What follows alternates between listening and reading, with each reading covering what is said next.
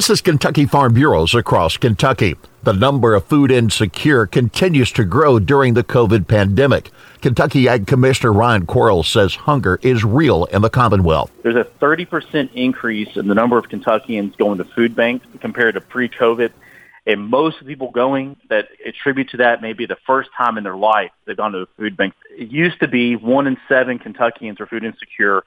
Now we know it's 1 in 5. Think about that the next time you sit down for a meal. Quarles says Kentucky farmers have stepped up to help feed the hungry. Well, we're so proud that the farm community stepped up in big ways, including Kentucky Farm Bureau, the $500,000 donation. And so we have connected agriculture with our food banks with a donation of 500,000 eggs to our food banks, sausage, Kentucky Proud cheese going to our food banks. Learn more about hunger or donate at feedingkentucky.org. This is Across Kentucky.